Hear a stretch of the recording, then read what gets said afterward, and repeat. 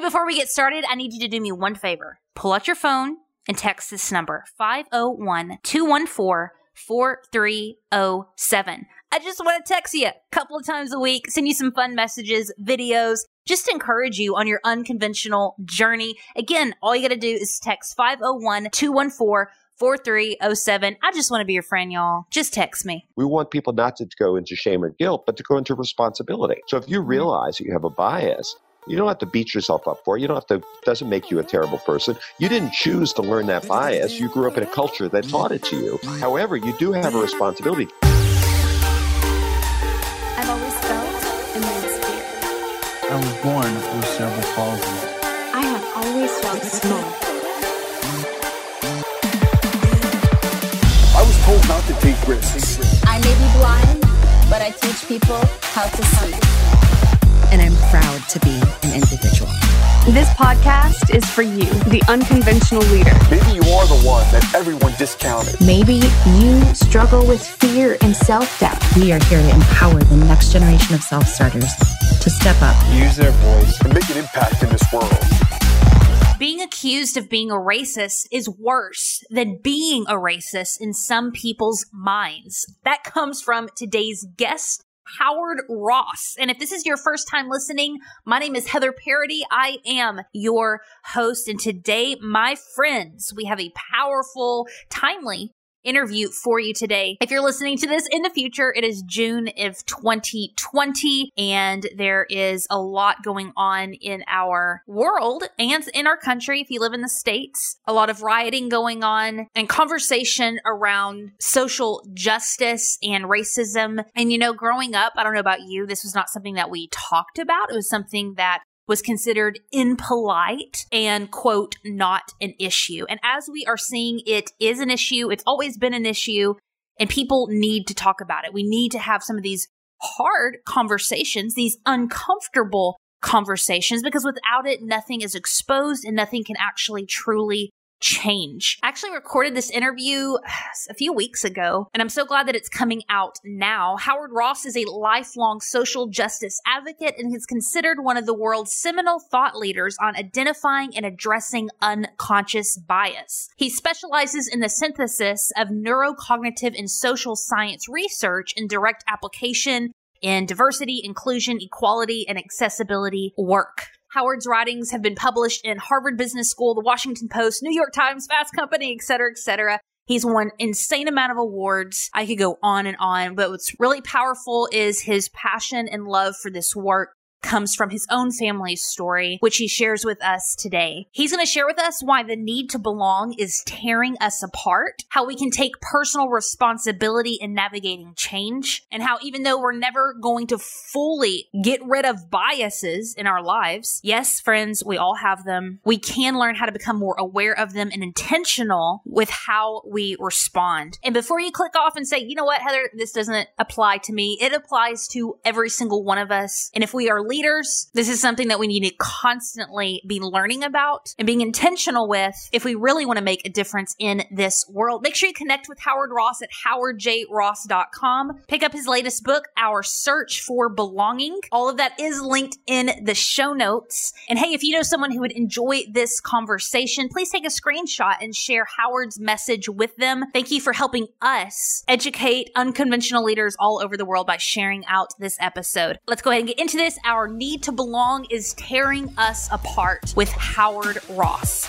I grew up in post-war world. I was born in January 1951, and I grew up in a Jewish family that had, my grandparents had immigrated to this country in the early part of the 20th century, and pretty much all of the family we left behind in Europe were murdered by the Nazis. And so we know, for example, the 43 members of our family died on August 2nd and 3rd, 1942, when the Nazis killed all but 100 of the 5,000 Jews who lived in the community in the Western Ukraine that my grandfather grew up in. So, and my grandparents, my grandfather on my mother's side and my grandmother on my father's side were activists. My grandmother on my father's side was the organizer the International Ladies Garment Workers Union. My grandfather, my mother's father, was the person who was one of the founders of the NAACP in Baltimore and was also one of the organizers of the group that purchased the Exodus ship in Baltimore Harbor. So the message growing up was very clear, and that is bad things can happen and you're supposed to do something about it. That was very much the ethos of our family. So both of my sisters and I sort of became our family business, we like to say. My older sister became one of the nation's leading immigration lawyers. My younger sister spent many years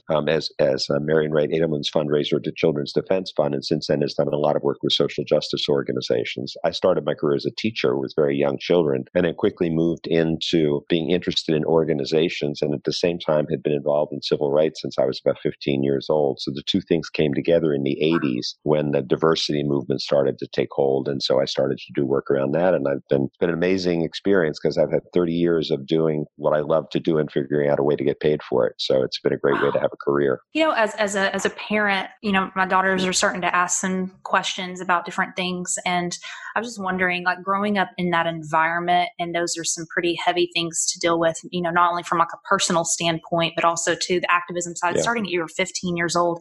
Did that feel like a weight and a burden to you at that age? Like, how did you conceptualize that world? Find kind of your own passion for that. Yeah, it's such a great question. I think as a 15-year-old, I think you do what's right. You do what you think is right. I think that the truth is, when people ask me a more simplified version of the story, it's basically, I was raised right. My parents were very clear to us, even though they were depression kids. So they were really focused on the family and taking care of the family, keeping us safe. And my dad had been in the war and came back and went right to working to, all that stuff. But from our standpoint, I think the message that we got is that, this is something to do. Now, I also happen to be a product of my times. And that is I grew up in the 60s. And so it was also the thing that friends were doing. And, a lot of us were in that together, very much like what's happening on college campuses today. And I think that, that actually ties very clearly into the theme of the book. And that is, we want to be part of groups. We want to be part of something bigger than ourselves. And for me, the part of bigger than myself was the movement times of the 60s and then the 70s and really since then. But that was what really defined me. And it's interesting because we just went through a week of reminiscing because it's now 50 years since the big campus turmoil started after President Nixon invaded Cambodia. And so some of my friends from college who I haven't talked to in years and years have been sort of trading stories and pictures and the like. And it's 50 years ago, but that was what we were doing on college campuses. Wow. How is the climates different from that time period versus right now? It's always, I think memory is an interesting thing. And having been somebody who's studied neuroscience research for a good part of my career, I realized that our memories are constantly reshaping themselves. And most of what we remember isn't exactly how it happened. So I preface what I'm saying with that. But I do have a sense that there was more of a sense of hope and possibility in the 60s, even though we were fighting against the Vietnam War and racism and, all these kinds of things. There was a sense that there was a new future available. I'm not sure that that young people today have that sense. I mean, I think an awful lot of young people I talk to today are far more cynical and resigned and fighting against something that they don't see the answer to. And I completely understand. I mean, the fact that we could be in this place after all of that stuff that we did, and we're back into this same place where we have, national leaders who encourage white supremacy and who encourage racial branding and all this kind of stuff is very sad and frustrating. And I think the challenge is that anger is one thing, we get angry at things, but I think rage is a particular quality of anger. And it's when you have anger and helplessness at the same time, the sense that there's nothing's going to change. And I think that we're on, if we're not careful, we're on the verge of rage. And rage can be incredibly destructive, as we've seen a lot of times in our history. Where does the anger piece come in? In grad school, we had one class on multiculturalism. And I remember the very first day, you could feel the energy in the room. It was so tense. And even just throughout the semester, get really defensive of like, I'm not biased. I don't have prejudice against people. And it was a very different class. And I was wondering, like, where does that anger come from within us? It's a great question, but I think for an awful lot of people, we look at history, and particularly for those people who are in non-dominant groups or groups that have been victims of oppression in society, whether it's African Americans or Latinx people or women or LGBTQ people or whoever. At some point, people's patience runs thin, and when we've had now, the Brown versus Board of Education was 1954. That's that's 66 years ago, and we still have the kind of overt racism we see now. We still have people dying. We still have the Ahmaud Arbery case that, of course, I'm sure you're very much in the middle of, given that it's right there in Georgia. We still have these cases come up routinely where, Black men, usually, sometimes even women, are either shot, killed, or incarcerated unfairly. We still look at COVID-19 and see how African Americans are having more than twice as many cases of death per population base as white folks. And that's not an accident. I posted something recently, Heather, on social media, and I just said, can we please stop calling this an equal opportunity? You remember people were saying this was an equal opportunity thing. Everybody's affected, but it's not, where people had. So I got a response from somebody who said, well, that's just stupid. Viruses aren't racist. And my point is, no, of course, viruses aren't racist. But maybe a good way to look at it is the virus is a seed, and that seed can go into two different gardens. And one of those gardens is fertilized and tilled and got water and sunlight. And the other garden is baked clay with none of those things. The seed is going to grow more in one garden than another. And the truth is that systemic racism in our society is a perfect garden for things like COVID to grow. And there are lots of different ways that happens. But I think people see that, and at some point, when there's no hope for the future, the anger builds and the frustration builds, and it turns into rage, and that's when you get some people's mindset is just blow the whole thing up. And I think that's a very dangerous place to get to, because people without hope don't have much place to go. You said something interesting earlier. You talked about fighting against something, which kind of has this separation of us and them. And your book, which I really wanted to dig into, Our Search for Belonging, how our need to connect is tearing us apart. What a statement. Can you dig into that a little bit? Like Sure. our need to belong, how is that tearing us apart?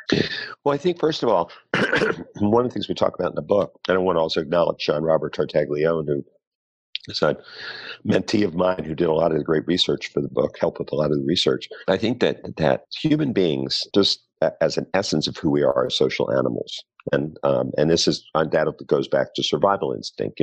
For most of human history, you couldn't make it by yourself.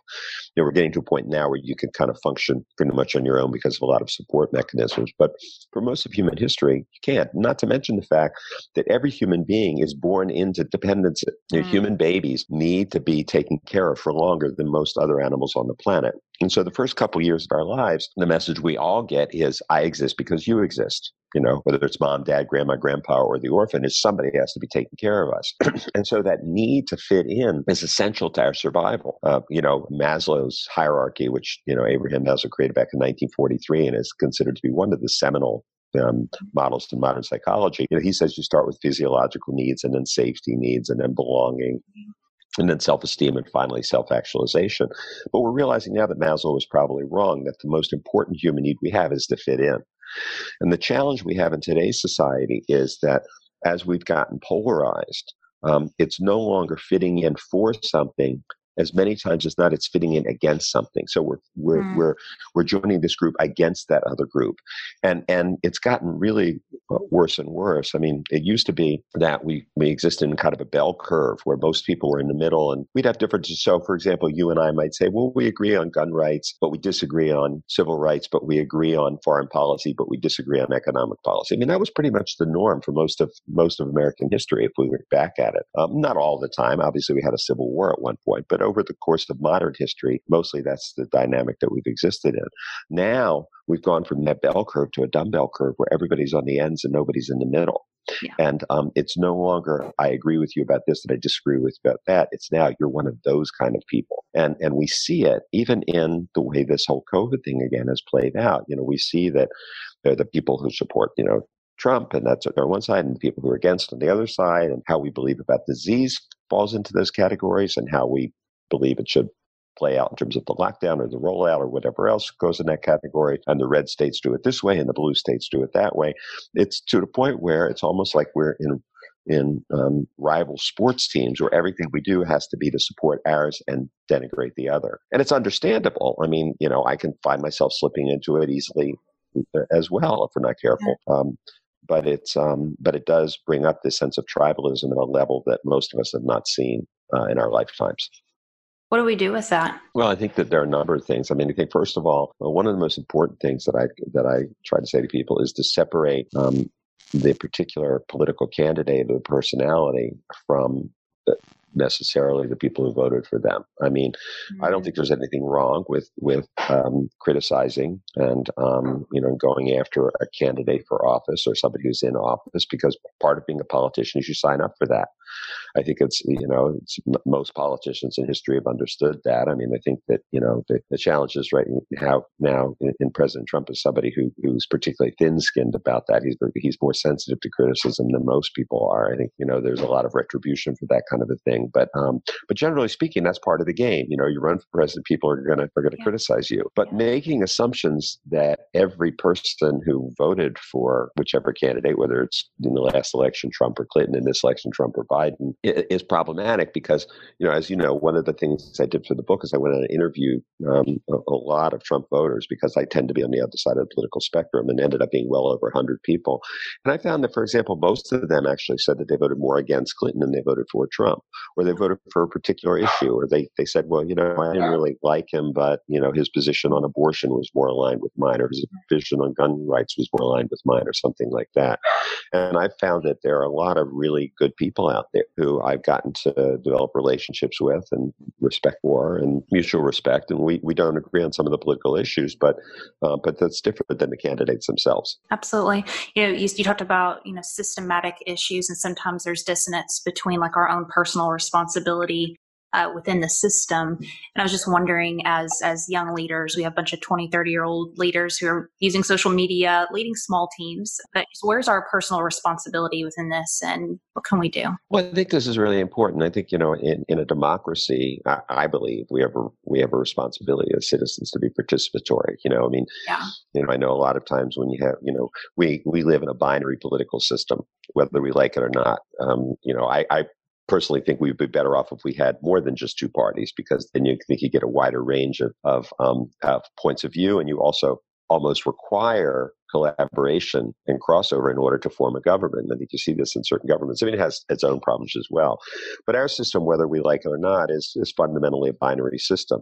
It's designed for one of two parties to win, and it's almost impossible for a third party to win. So that means that when election day comes, whether our candidate gets chosen or not by the particular party that we tend to be inclined towards, the choice is going to be between those two people. So sitting out and being an observer is kind of a passive way to participate in that process.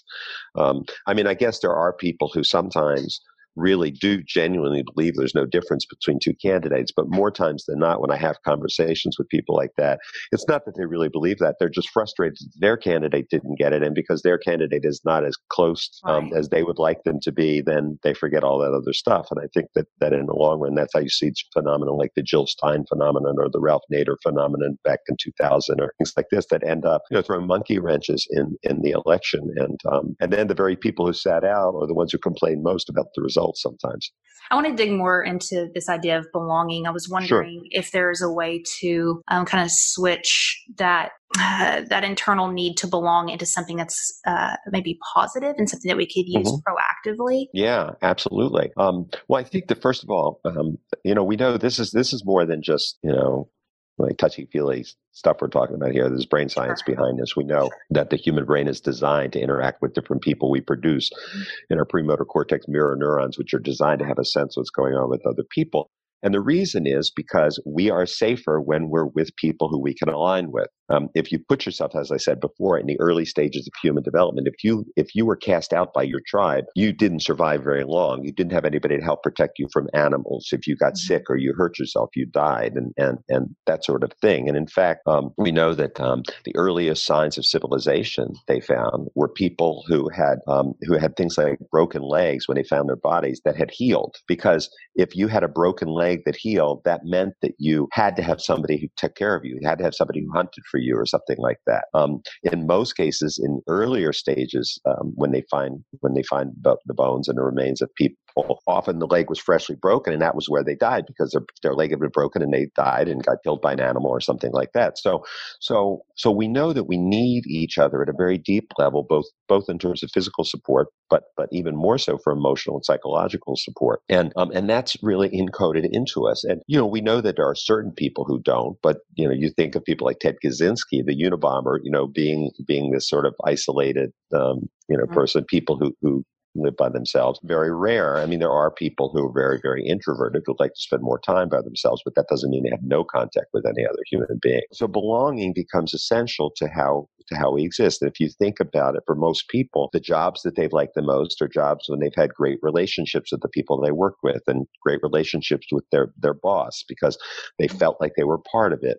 My dear friend and mentor, Dr. Janetta Cole, likes to say that diversity is being invited to the dance and inclusion is being allowed to dance. I like to say belonging is when we actually get to choose some of the music. We have a say over the world that we're living in. And so it's really a very democratic concept if you think about it in that sense, that we're a part of we're not an adjunct to the institution that we're dealing with, whether it's society, government, business, or anything else. We're actually fully a part of it. And I think that it's not enough just to be included in somebody else's domain. I think there are a lot of women, for example, in business who have found that you can be successful in business as long as you act more like the men.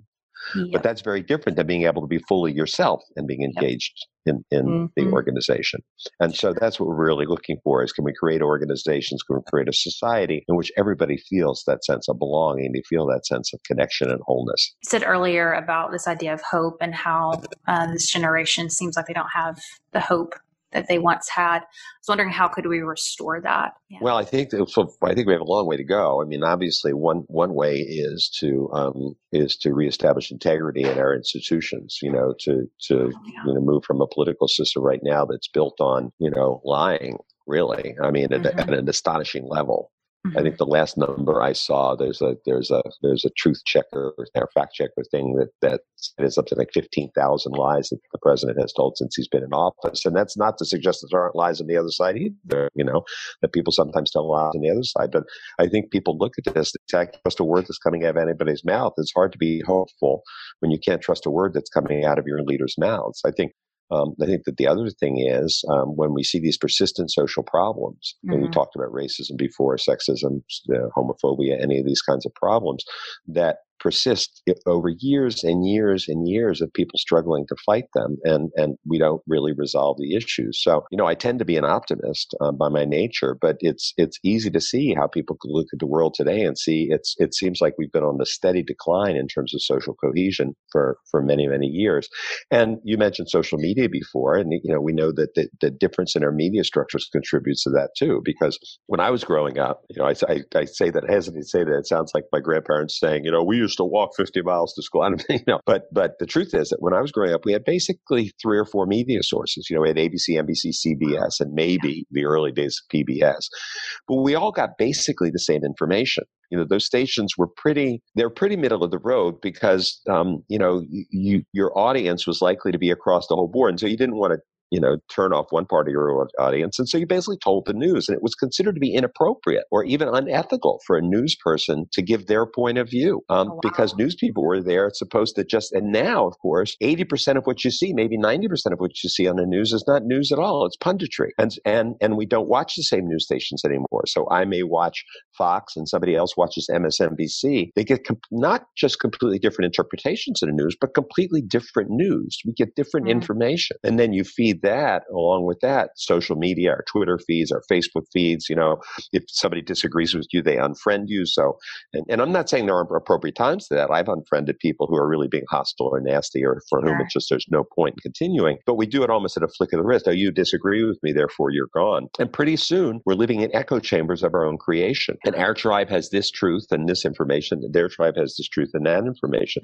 And my heavens, there's no greater example of this than to look how we're dealing with this coronavirus circumstance and see how, there's one story on the one side about what's important, and there's another story on the other side that's what's important. And state by state, we're falling along those division lines. Mm-hmm. One of the things you talk about is unconscious bias. And, there's an awareness piece that comes into this where we have to acknowledge that we do have bias and prejudice that are unconscious. So how do we kind of, I don't think we can't move past them. We're always going to have them, but I guess introduce awareness into our lives where we can at least make some intentional improvement. Yeah, well, it's true. I mean, for years we tried to do things like anti-bias trainings, and we tried to get people to, because I think most human beings acknowledge that bias is not a healthy thing, that we want to be able to make decisions about people based on them and not because we're projecting something onto them based on their appearance or, an identity of some kind.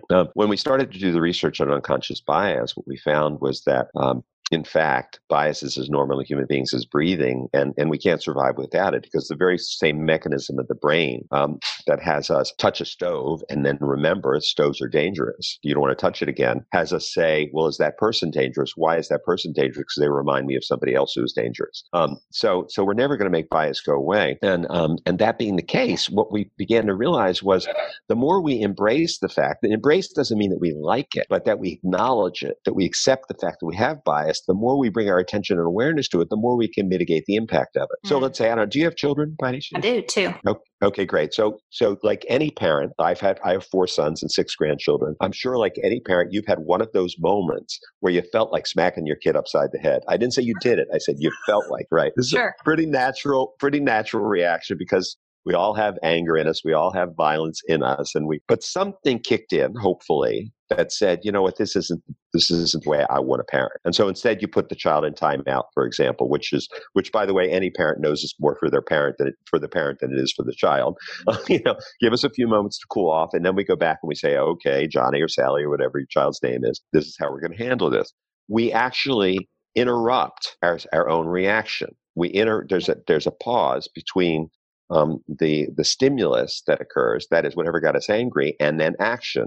And when we pay attention, we expand that pause enough so that we can actually curtail our behavior, mitigate our behavior, or choose a behavior that's appropriate. And I think the same is true for bias with human beings. And that is, if you know that you're uncomfortable with a particular kind of person, or you have a history with people like that, or you know that you're being stimulated societally, so for a great example, we could look at Islamophobia. We know that there's a lot of anti-Muslim stuff out in our society right now, even though, from a practical standpoint, most people know that there are 1.4 billion Muslims in the world, and almost none of them have done anything to harm us. Nonetheless, the frightened mind says, better keep all of them away from me than have to worry about which ones are dangerous, right? And so if we know that feedback is there, and we notice ourselves, in an airport, and there's somebody in, some kind of clothing that looks like it's associated with that faith, and we notice ourselves getting nervous, then we can say, okay, wait a second, I know I'm getting triggered. Has this person actually done anything to me? No, of course they haven't. And then sometimes we can even see the absurdity of it. I have a good friend who's a scientist in Canada who's a Sikh. And so he's turbaned, he wears a beard. And he told me the story. He said in the days shortly after 9/11, his uncle, who also is turbaned and bearded Sikh, was in the airport. He was at his gate, waiting for the plane. And somebody walked into the gate area who was a Muslim who was dressed, in Muslim garb. And he said he looked at him and he noticed that he was getting really nervous about this guy being there. And then he said, I looked up and realized everybody else was looking at me. So I think that there's almost an absurdity to it. But when we embrace that we aren't as rational as we thought we were, that in fact human beings are far more rationalizing than we are rational, then we know that about ourselves. We can have a much better job of managing it and how it impacts our behavior. And that's ultimately the most important thing, which is how does this impact our behavior towards others? Yeah, I think we're wanting to avoid that guilt and shame that comes with that, because if I acknowledge that I'm looking, at a Muslim woman a different way, instead of, I can demonize her, but then when I turn the tables and I'm seeing why am I responding that way, there's like a level of shame and guilt that comes with that. I think we want to avoid that. Or is there another way to look at this? Well, that's a good point, because I think shame and guilt actually, ironically, get in the way of our self-awareness. For a long time, the diversity space has kind of dealt in the currency of guilt. If we could make people feel guilty. Now I go back to 30 plus years ago doing this work in organizations.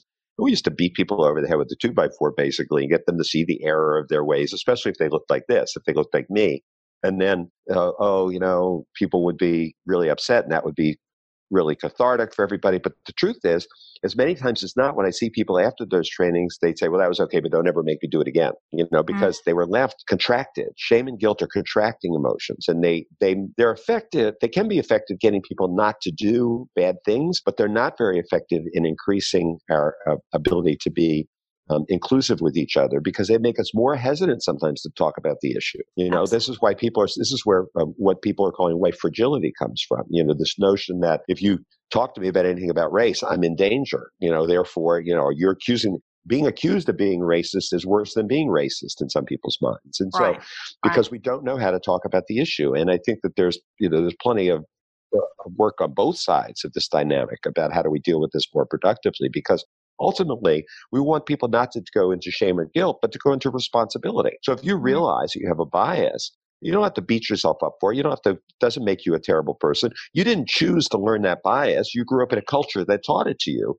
However, you do have a responsibility, just like the parent I talked about.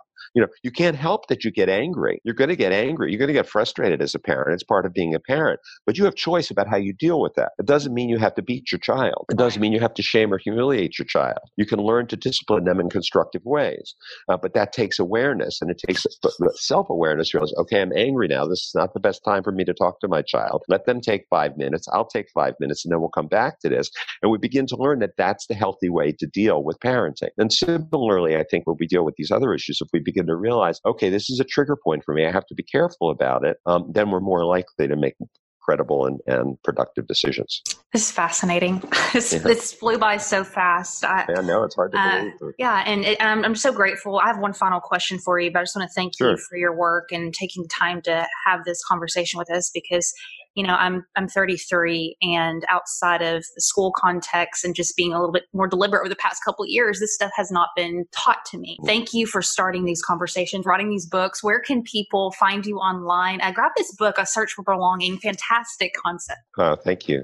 Yeah, I think you can get me at howardjross.com. Also, our company name is Udarta, Udarta. So udarta.com is also available. And I'm also I'm on LinkedIn. I'm on Facebook as well. So. Wonderful. All that will be linked in the show notes. Very last question. I was wondering if we were to go back in time. I'm seeing this 15-year-old boy who's just beginning this journey and probably had no idea what his life was going to entail and all the work. No clue. All the people you were going to meet, the ups and the downs and everything that you've experienced over your life and your career. And I was wondering if you were to go back and sit with that young 15-year-old boy and tell him one thing that you understand now that he did not understand back then, what would that be? Well, I think the best piece of advice I ever got, which I didn't get until I was in my 30s, and I wish I had gotten when I was younger. I was working with a client, had to interview a guy who was on the board of directors of one of the companies I was working with, and he was an early tech guy, probably worth $500 million or whatever. And he was in his 60s. He was like, probably around my age. I'm 69, so probably around my age now.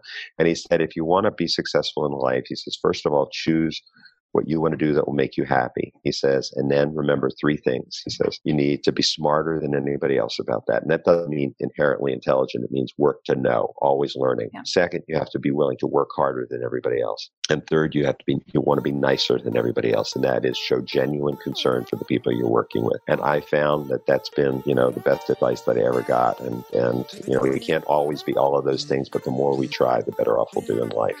Hey guys, I hope you enjoyed that episode as much as I did. I really want to encourage you to join me in just educating ourselves more and more about this topic. I love this idea of restoring hope for our generation. I think that's going to come through honest conversations, a lot of self-awareness and education. Again, connect with Howard Ross at howardjross.com. And before you leave, listen. Have you gone over to our YouTube channel yet? Head over to YouTube, type in Heather Parody or Unconventional Leaders. You'll find us and you can watch these interviews. They're unedited. You can see all the awesome nonverbal communication and a few things that don't actually make the episodes. Again, youtube.com/Heather Parody and hit that subscribe button. I love you guys. I'm in your corner and I'll see you in our next episode.